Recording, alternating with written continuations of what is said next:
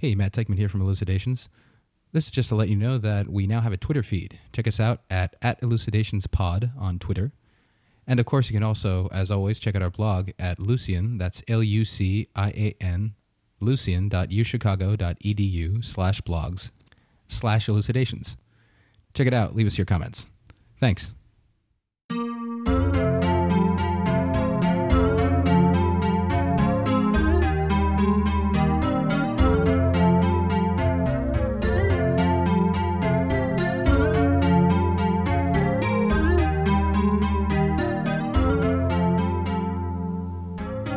Hello and welcome to Elucidations, a philosophy podcast recorded at the University of Chicago.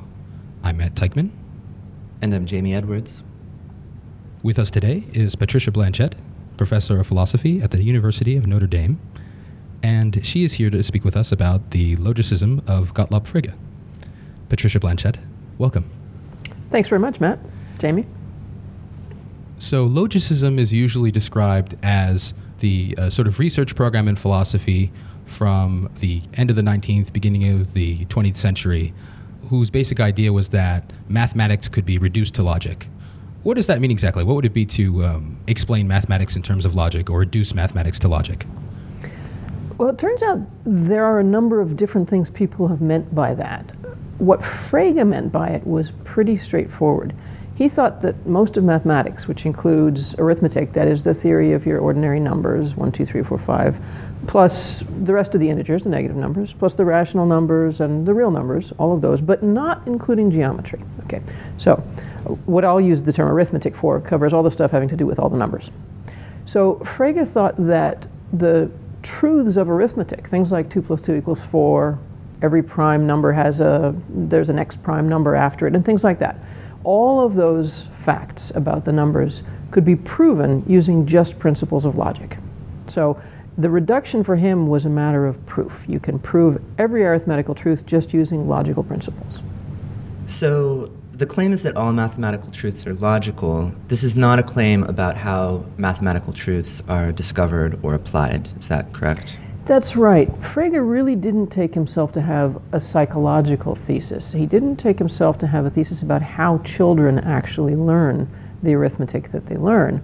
But he did take his logicist claim to be important for understanding something about the foundations of our overall knowledge of arithmetic. So there's a sense in which he thought that because arithmetic really is just complicated logic, you can explain how people know arithmetic just by explaining how they're in a position to know principles of logic. And that, for him, meant that because you can know principles of logic just by pure reasoning, just by thinking hard, and thinking about things like this. Well, if some claim is true, then the denial of that claim is false. That's a principle of logic. Or if you have a claim, call it P, and a claim Q, if the claim P and Q is true, then P is true. To know that, all you have to do is think about what and means and reason a little bit. So that's what he meant by logical knowledge, that kind of pure reasoning. So for him, the claim that arithmetic is reducible to logic implied that people can, in principle, come to know truths of arithmetic just by doing that kind of reasoning in a somewhat complicated way. So the motivation for the program of logicism, then, is something like giving an account of the nature of mathematical truths. Is that the motivation? Yes, absolutely. Frege thought that he was going to give an account of the nature of mathematical truth and of the nature, therefore, of mathematical knowledge. Yes. So in particular, he disagreed with people who thought, for example, that mathematical truths are about collections of objects in the world in such a way that you would learn the truths of mathematics by manipulating pebbles or something like that. This was a view that he attributed, maybe accurately, maybe not, to John Stuart Mill. Mill, who was an empiricist, as you know, so an empiricist is someone who thinks that all of our knowledge comes through our senses. And so how do you learn truths of mathematics? Well, you look at 2 pebbles and you look at 3 pebbles and you push them together in a pile and you count 5 pebbles. You do that a few times and then you come to know that 2 plus 3 equals 5. This is a theory that It's not as absurd as I've just made it sound, and there may be something to it, but it's a theory that's very difficult to use in order to explain how we know things about very large numbers, or how we know things about irrational numbers, or how we know things about infinite collections of numbers. So 2 plus 3 equals 5 is kind of easy, but most of mathematical knowledge is kind of hard to explain in terms of our empirical access to things like piles of pebbles, or anything that, in fact, that we can know about through our senses. Frege thought that was the wrong way to go. He also thought that various other accounts were wrong about the nature of mathematical knowledge. He thought that once you understand that mathematics really is just complicated logic, you will then know that we don't need our senses to come to learn the truths of mathematics, and we don't need anything else other than our ability to reason in purely logical ways. So that was the idea. Okay, so it's very intuitive that if the sentence P and Q is true, then the sentence P has to be true. So P just follows from P and Q. That's right. You know, if I'm wearing a black hat and a red shirt, then it follows from that I'm wearing a black hat. But intuitively, this seems pretty different from the claim 2 plus 2 equals 4. So how exactly do you get from these basic sorts of examples that we've just been discussing of drawing logical inferences to numbers? How do you translate these statements like 2 plus 2 equals 4 into statements like Matt has a black hat and Matt has a red shirt, therefore Matt has a black hat? That is a really good question, and the answer is a little bit long and complicated if we go into the details, but I can sketch the basic picture, I think. So what Frege thought was that you can take a sentence like 2 plus 2 equals 4 and spell out what it means, and I'll come back to what he thought it means in a minute. Spell out what it means in a way that makes it turn out to be somewhat more complicated in structure than 2 plus 2 equals 4. Then once you've done that, you can give a proof of that, as it were, fully fleshed out, fully analyzed version of 2 plus 2 equals 4. And that proof that you give is going to have as its premises only principles of pure logic. So now that may sound like magic, right? That somehow you would use principles like the one that you just gave us about your black hat and your red shirt and get from that to 2 plus 2 equals 4. So let me say a little bit about how the transition goes. So first, let's start with Frege's view about what numbers are for. He thinks that the ordinary numbers, 1, 2, 3, 4, 5, are used primarily for counting things. So I'll say there are 3 people sitting at this table. So that's the primary, basic, most important use of the number 3, is that the number 3 is something that you talk about when you're counting things. I tell you what, let's start with what it would mean to say there are 0 people at this table, because 0 is a really nice number as far as Frege is concerned. To say that there are 0 people at this table is just to say there's nobody at the table. What is it to say there's 1 person at the table? Is to say, well, there's something, call it X, at the table, and for everything in the world, if it's at the table, then it's X. And that's a way of saying, it's convoluted, but it's a way of saying there's exactly 1 thing at the table that doesn't mention the word 1. Okay, how about 2? We'll go as far as 2. What does it mean to say there are 2 people at the table? It means, well, there's an X at the table, and there's a Y at the table, and for anything, if it's at the table, then it's either our favorite X or our Y. So that means there aren't any other things. So that was a very, very, very long-winded way of saying there are exactly 2 things at the table. So you can go on like this, of course, and say there are exactly 3 things at the table, or there are exactly 4 things at the table, without mentioning the words 3 and 4. Okay, so there's the beginning of our reduction. Now, for Frege, what you do is you analyze what the numbers are by analyzing those kinds of statements about numbers. And the kinds of statements he was interested in were things like there are 0 such and suches, there's 1 such and such, there are 2 such and suches. And at the bottom of this was also an account of claims like this: there are just as many such and suches as there are so and so's. So there are just as many people at this table as there are chairs at this table. And for Frege, what that meant is you could match up the people and the chairs so that every person gets a chair, every chair gets a person, nothing's left out, and you don't have 2 people in 1 chair or 1 person on 2 chairs. You just match them up, as we say, 1 to 1.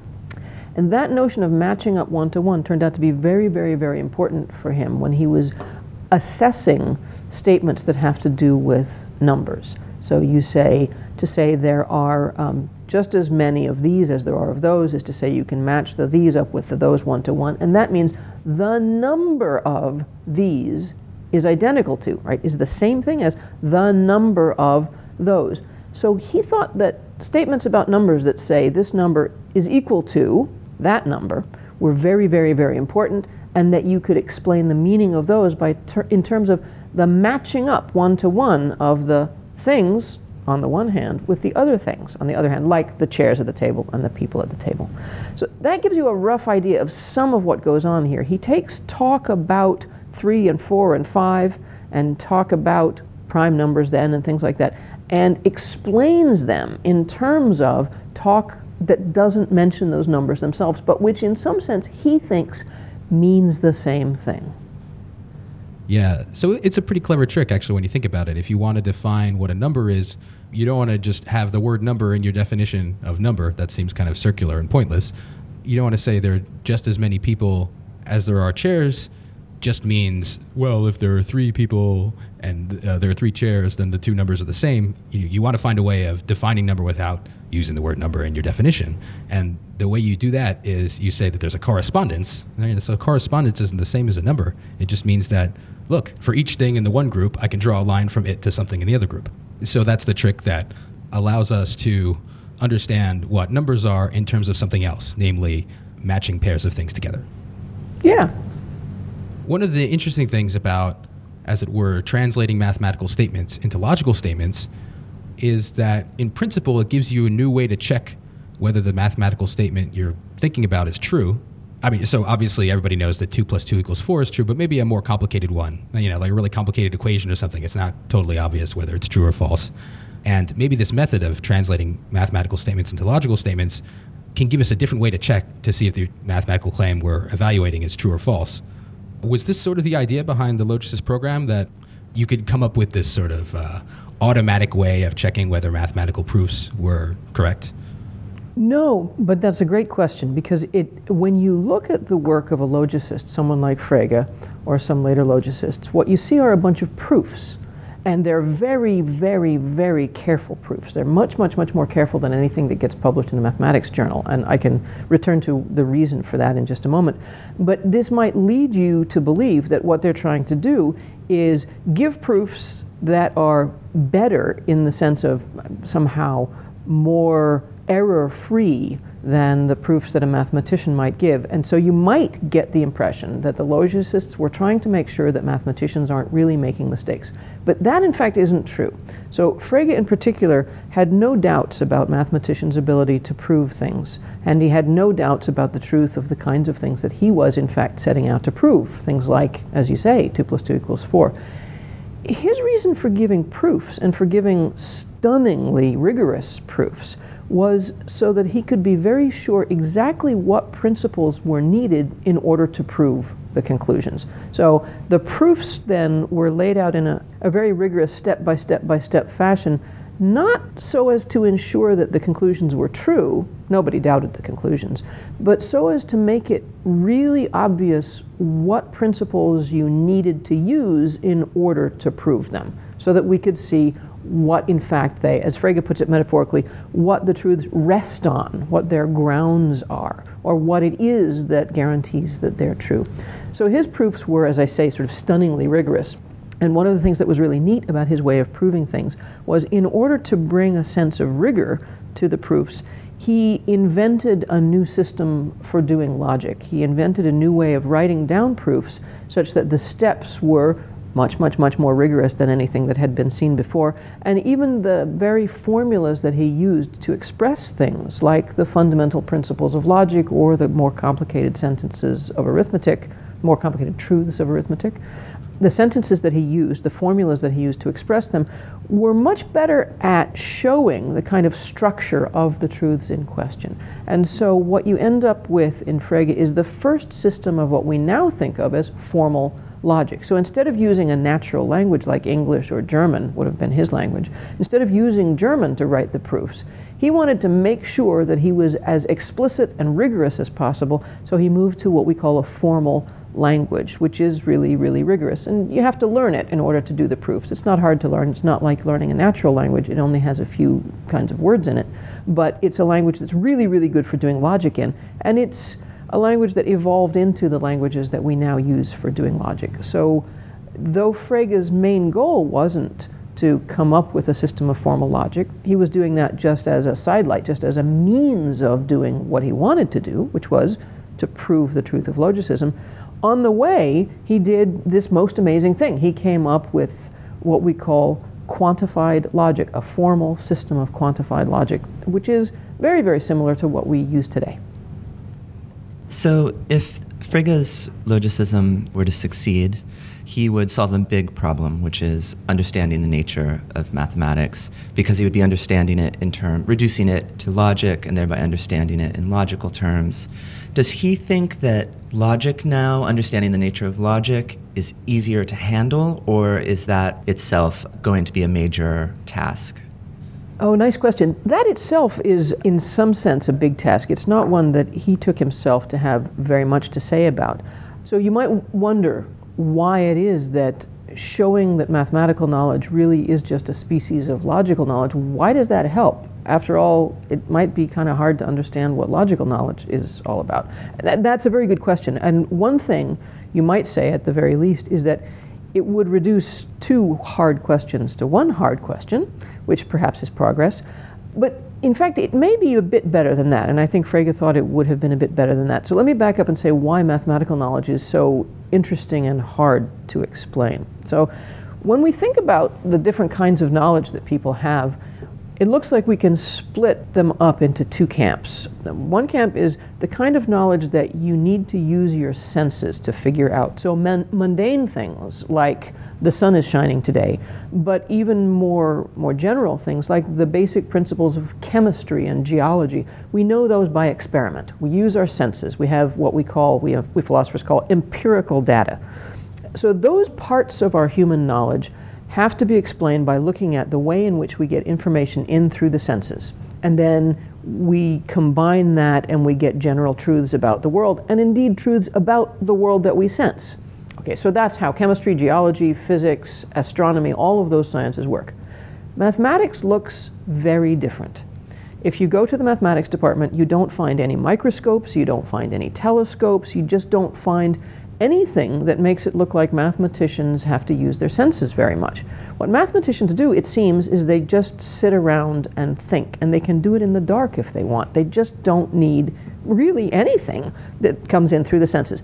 But here's the cool thing about mathematics. You don't need information about the empirical, that is sensory. You don't need anything about the empirical world in order to come to know the truths of mathematics, but you need mathematics in order to do anything in the empirical world. You cannot build a bridge without knowing your calculus. It'll fall down, right? So that's a really amazingly cool thing, I think, about mathematical knowledge. It looks like it comes in a non-empirical way, but in order to do anything out there in the world with the empirical world, you need mathematics. And so the question is, how can mathematics be so useful about the world of our sensation, but not be grounded in the world of our sensation? And let me just put this in a contrast. Suppose you wanted to do a chemistry experiment. Well, you'd have to know how the chemicals are going to interact. But in order to figure that out, you've had to have experience of chemicals. And so it makes sense that the chemical knowledge you have comes from experience and it's useful for experience. But math looks weirdly different. It doesn't seem to come from experience, but it is useful for experience. And so this puts us in a position, one might think, of thinking of mathematics as uniquely interesting to explain. That is to say, our mathematical knowledge looks particularly uniquely interesting to explain. So now, the thing that would come out of reducing mathematics to logic might be this. You might discover that, oh, I see why mathematics is so useful. Logic is pretty darn useful, right? If I want to know that it's Tuesday, perhaps all I need to know is there are only 7 days in the week, and it's not Monday, and it's not Wednesday, and it's not Thursday, and it's not Friday, and it's not Saturday. Did I cover them all? I don't know. It'll follow from that it's Tuesday. That is to say, I can use logic to figure things out, and I can use logic to figure things out about the empirical world sometimes. If I know that all snails have this particular physical feature and that's a snail, I can deduce, without even looking at it, that that snail has this particular physical feature. So logic, it looks like, actually has the characteristic that we're interested in. Logic is useful in the empirical world. We use it all the time. You can't do anything without using logic. But in order to know the truths of logic, you don't have to have any empirical data.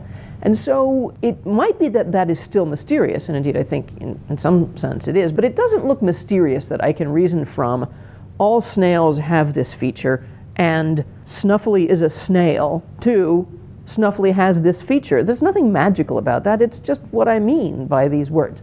So the fact that logic has these characteristics, that is to say, logical knowledge is not empirical, but it's very applied, very useful, means if I can show you that mathematical knowledge is just a species of logical knowledge, I will have solved a large part of the really interesting problem of how mathematical knowledge can be like that.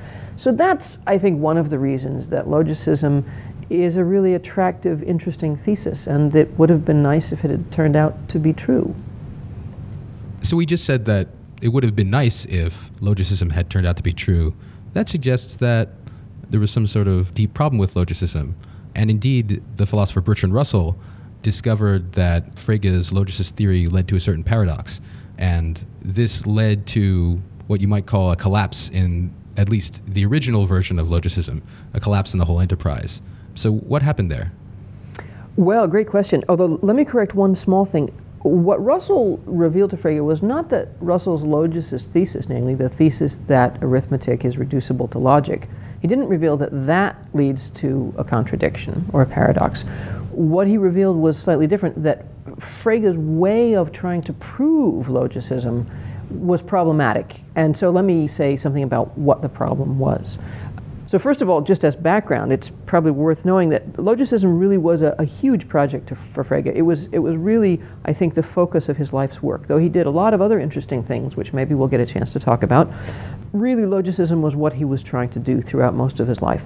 He was trying to demonstrate in an unbelievably rigorous way that the truths of arithmetic are truths of logic. He did this in a series of books. The first one, not really a book, just sort of a monograph in 1879, then something else in 1884 that pushed the project a little bit further, and then another book that came out in 2 volumes, the first volume in 1893, and the second volume was, well, it came out in 1903. It was actually at the printer, apparently, in 1902, when Frege got a letter from Russell.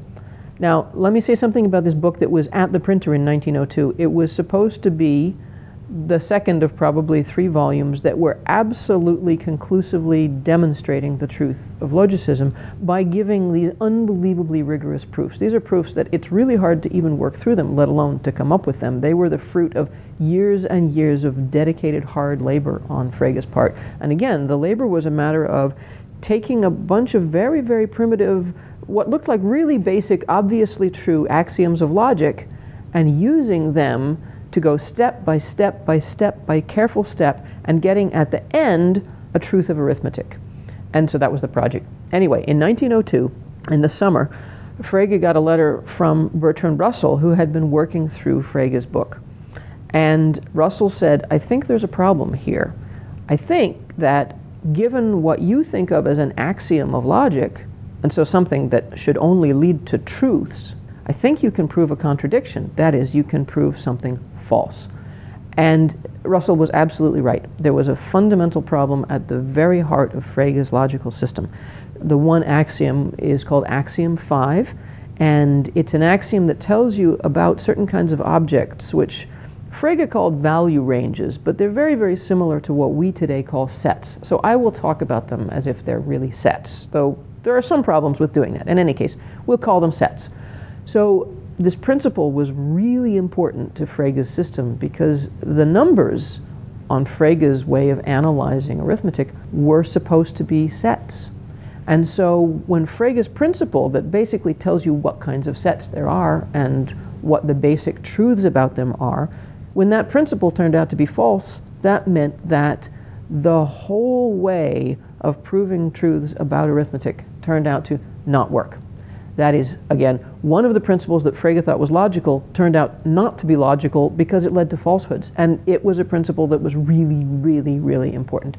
And it turns out that, at least as Frege understood it, there really was no way to resuscitate the program. You couldn't just make a little fix here or there. Frege thought that Russell's paradox, which is the paradox that you can deduce using Frege's system, Frege thought that Russell's paradox showed that his whole approach to the analysis of arithmetic and the proof of arithmetical truths was just bad, was just problematic from the beginning. Now, there are some people these days in the 21st century who think that Frege was a bit hasty in dismissing the logicist project in light of Russell's paradox. And so there's a new movement that's called neo-logicism, and we can come back to that in a minute. But maybe I'll pause here and say something about what Russell's paradox was, because it's actually fairly straightforward. Maybe not simple, but straightforward. So here's Russell's paradox. You might think that given any property, like the property of being red or the property of being a basketball, there's a set of things that has that property. The property of being red, well, so there's a set of red things. The property of being a basketball, well, so there's the set of all the basketballs. So that's the basic idea. For any property, there's a set of the things that have that property. Now, think about some weirder properties. Think about the property of being a set. So there should be a set of all the things that have that property. That is the set of all sets. How about the property of not being a basketball? Okay, it's a big set, so there's a set of all the things that aren't basketballs. So some sets are kind of weirder than others. Now, here's a property that some sets have and some sets don't have. It's the property of being a member of itself. So think about that for a moment. What kinds of sets would have the property of being a member of themselves? Well, the set of all sets, that's a member of itself, because it's a set, right? The set of all non-basketballs, okay, it's not a basketball, so it's a member of itself.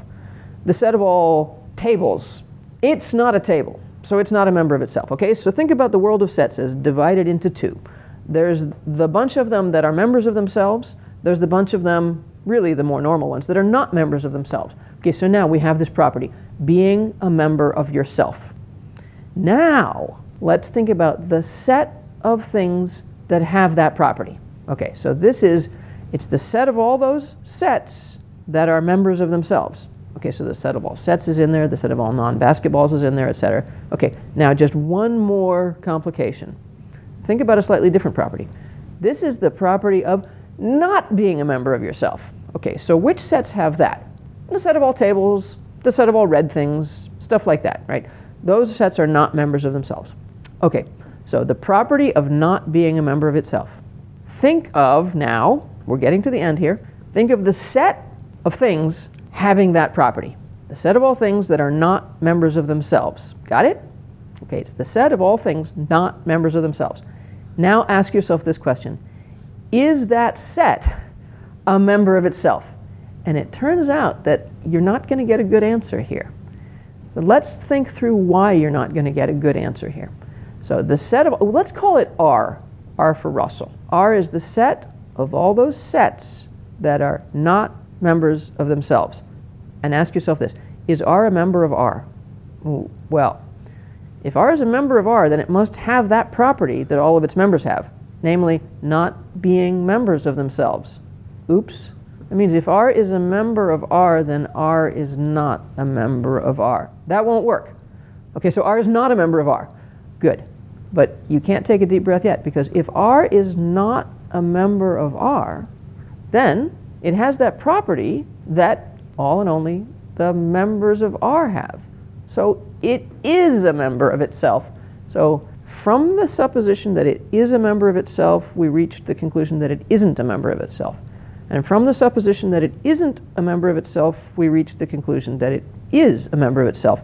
So there is no way this set can exist. It can't be a member of itself, and it can't fail to be a member of itself. The reason this is called Russell's paradox is that basic principle that for every property there is a set of things having that property. That principle is what we just used to reach what philosophers like to call a contradiction. The contradiction is a claim of the form some claim and its negation, right? And that can't possibly be true. So the contradiction we reach here is that R is a member of R, and R is not a member of R.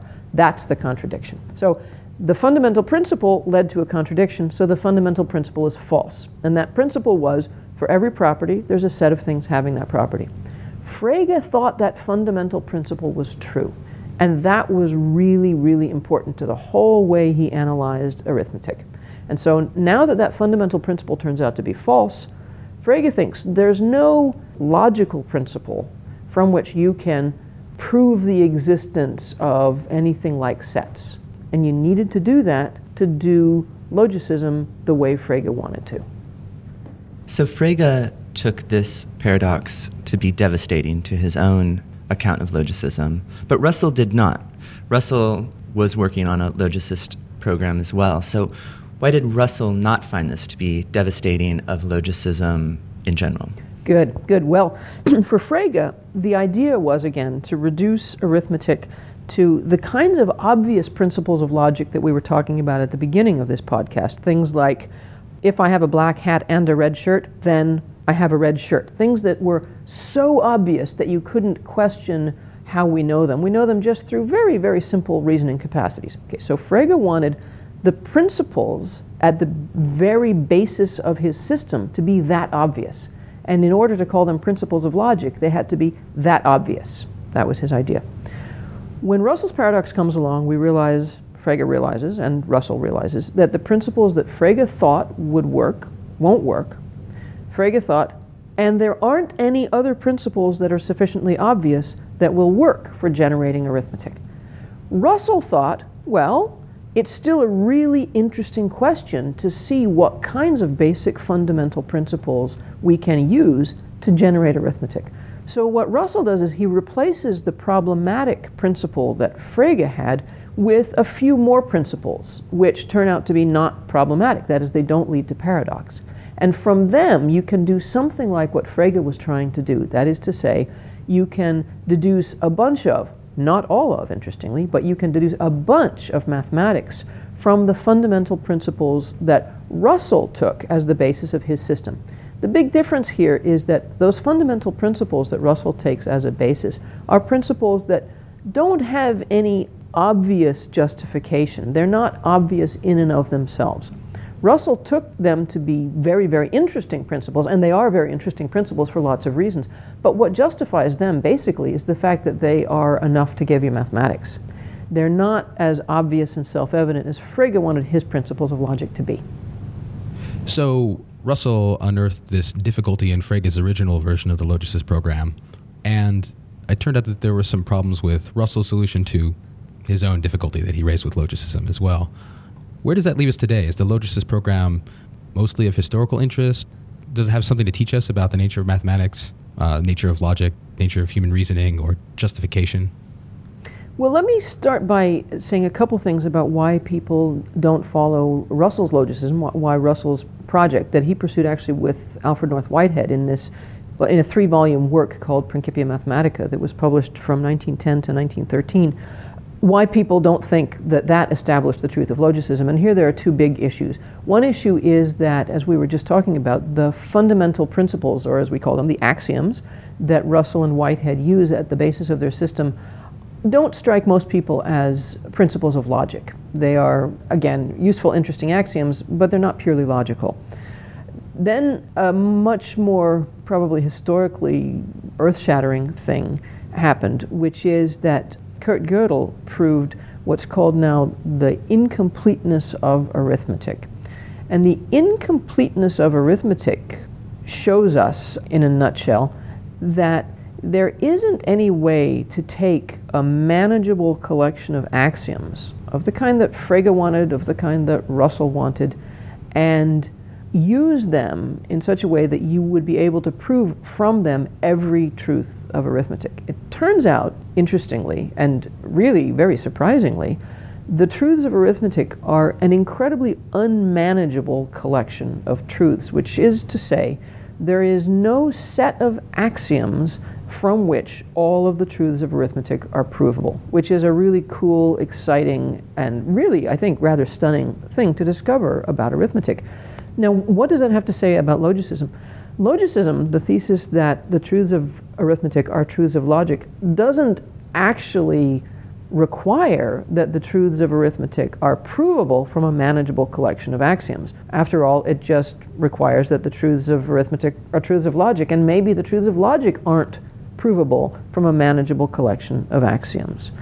Nevertheless, the way that Frege was trying to prove logicism, and the way that Russell and Whitehead were trying to prove logicism, was to take a manageable collection of logical axioms and prove from them a manageable collection of truths from which they thought all the truths of arithmetic could be proven. And that's the step that turns out to be wrong. There isn't a manageable collection of arithmetical truths from which the rest of the truths of arithmetic can in principle be proven. So what the incompleteness theorem does is it shows us not that logicism is false necessarily, but that the straightforward way of trying to demonstrate the truth of logicism will not work. So that is something that, in fact, Frege never knew about. He died in 1925, and this result comes about in 1931. So we don't know what Frege would have said about it, but he would have found it, I think, somewhat surprising as well. And indeed, I think Russell and Whitehead did as well. So that's one reason that you can't pursue logicism today in quite the way that either of our players here, Frege or Russell and Whitehead, were trying to pursue it. It also means that if you think of the truths of logic as what you can prove from some manageable collection of axioms, then in fact logicism is false. So in light of the incompleteness theorem, you can only be a logicist if you think that the truths of logic are an interestingly unmanageable collection of truths. So now there's the other question you asked, which is sort of what's the status of logicism today? So there are some people who think for those kinds of reasons that logicism really ought to be abandoned, that it's no good. And that may be because they think of the truths of logic as pretty manageable. And so the truths of arithmetic are just not going to be reducible to the truths of logic. On the other hand, there is a research project ongoing now, which has earned the name Neologicism, which is a research project inspired by a book written by Crispin Wright called Frege's Conception of Numbers as Objects.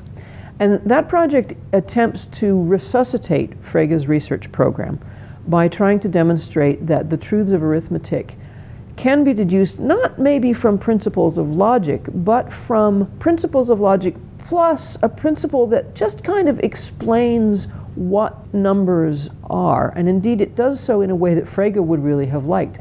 The principle that they use is the one that we actually talked about a few minutes ago. It's the principle that says this: the number of, now I'm going to use the letters F and G in a way so that F might stand for people at the table and G might stand for chairs at the table, or F might stand for some other property and G for some other property. We want to know under what conditions are there just as many Fs as there are Gs.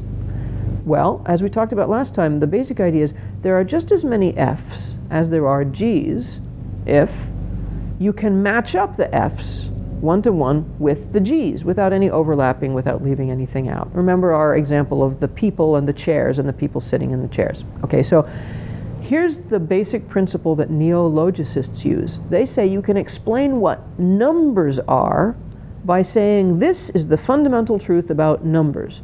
The number of Fs equals the number of Gs if, and only if, there's a way of matching up the Fs and the Gs one-one with each other. And it turns out that principle is remarkably rich. If you use that principle, just that, plus some other principles of logic, you can get a lot of arithmetic. Indeed, you can get what we call the Peano axioms. And a lot of people think that's enough to show that something like logicism is true. Because that principle that I just gave you, even if you don't think of it as a truth of logic, it's not as obvious as the principle of if I have a red shirt and a black hat, then I have a red shirt. Nevertheless, it's something that you can know without going out and measuring anything or counting anything in the world. It looks like something you can know non-empirically. It looks like kind of just explaining what we mean by number of, or something like that. So the Neologicist project is the project of trying to make the case, by giving lots of arguments and some interesting proofs, make the case that you can in fact, as it were, ground arithmetic in that principle plus logic. And the Neologicists think that this tells us something very interesting about the nature of mathematical knowledge, that it really is something like what Frege thought it was. So that's an ongoing research project. Also, there's a lot of historical interest in the kinds of reductions that Frege managed to give just for mathematical reasons, not from the point of view of reducing mathematics to anything else. So that's another sort of historical legacy here. So were mathematics and logic the only topics that Gottlob Frege wrote and thought about, or did he work in other areas of philosophy as well? How did this fit into his general philosophical picture? Oh, another nice question. In fact, a lot of philosophy students know about Frege, and they don't even know that he did philosophy of mathematics or logic, because a lot of his work has turned out to be very influential in a field that's called the philosophy of language. Philosophers of language are interested in questions about how it is that you and I use language to communicate. How is it that I get ideas from my head into your head just by making these kinds of sounds or writing marks on paper? And they're also interested in how our language gets to be about things in the world. So notice, for example, that you and I can talk now about the Eiffel Tower, even though it's not here. Somehow the words that I used got you to think about this object, and I managed to say something about this object that's very far away from us. So these are questions that many philosophers have thought of as very interesting, and they all come under the title of the philosophy of language. Frege was interested not so much in the language that we use to talk about things like the Eiffel Tower, though he did talk about that kind of language, but he was extremely interested in the languages that we use to do mathematics. So for the kinds of reasons that we've been talking about, he was interested in analyzing the meanings of various kinds of mathematical statements. And then he found that this was difficult to do without coming to a better understanding of what meaning really is. So you might ask yourself this: when you use a word, what exactly does the word mean? Like the word the Eiffel Tower. Okay, it's 3 words. But anyway, that phrase, the Eiffel Tower, does that mean the big tall thing over there in Paris? Or does it mean the ideas that you and I have when we use the word? Or like what exactly? And Frege had a number of things to say about that. The fundamental thing that Frege tends to be remembered for when it comes to language is that he thought that every piece of language has 2 different kinds of meaning. He called the first one the sense and the second one the reference. So if you take a phrase like the Eiffel Tower, the reference of that phrase is that building, that tower there in Paris. It's an actual object. Whereas the sense is a rather more difficult to describe thing. It's what you and I grasp when we understand the word. So if someone is speaking to you in a language you don't understand, what you're not doing, thinks Frege, is associating the right sense with the words. So meaning in the sense of what you grasp when you understand the language, that's the sense of your words. And meaning in the sense of the stuff out there that you talk about, that's the reference of your words. And this holds even when your words aren't about physical objects like the Eiffel Tower. If you use the words, let's think of 2 phrases. Here's one, 2 plus 2. And here's another one, 4. Those 2 phrases, interestingly, have what Frege thinks of as the same reference. They both refer to the number 4.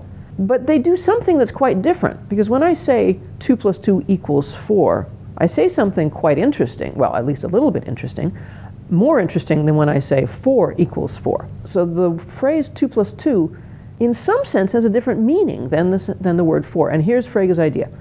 The phrase 2 plus 2 and the phrase 4 have different senses, though they have the same reference. And he thought that it was very important to explain how sense is related to reference, how sense is related to understanding, how reference is related to understanding, and things like this. And cashing out all of those ideas took quite a bit of work on his part. He wrote a number of essays that have become extremely influential in the philosophy of language, and a lot of work done today in the philosophy of language really can position itself. That is to say, people can explain where they stand on various issues by saying things like, well, I agree with Frege about this, but I disagree with Frege about that. His ways of thinking about language have had a lasting influence, even today, on the ways that we think about issues in the philosophy of language. Patricia Blanchette, thanks very much for joining us. You're welcome. Thanks, Matt. Thanks, Jamie. This was fun. If you have any questions about this episode, you can post them to our blog at Lucian, that's lucian.uchicago.edu/blogs/elucidations. On the blog, you can get background information on the topics we covered and join in the discussion.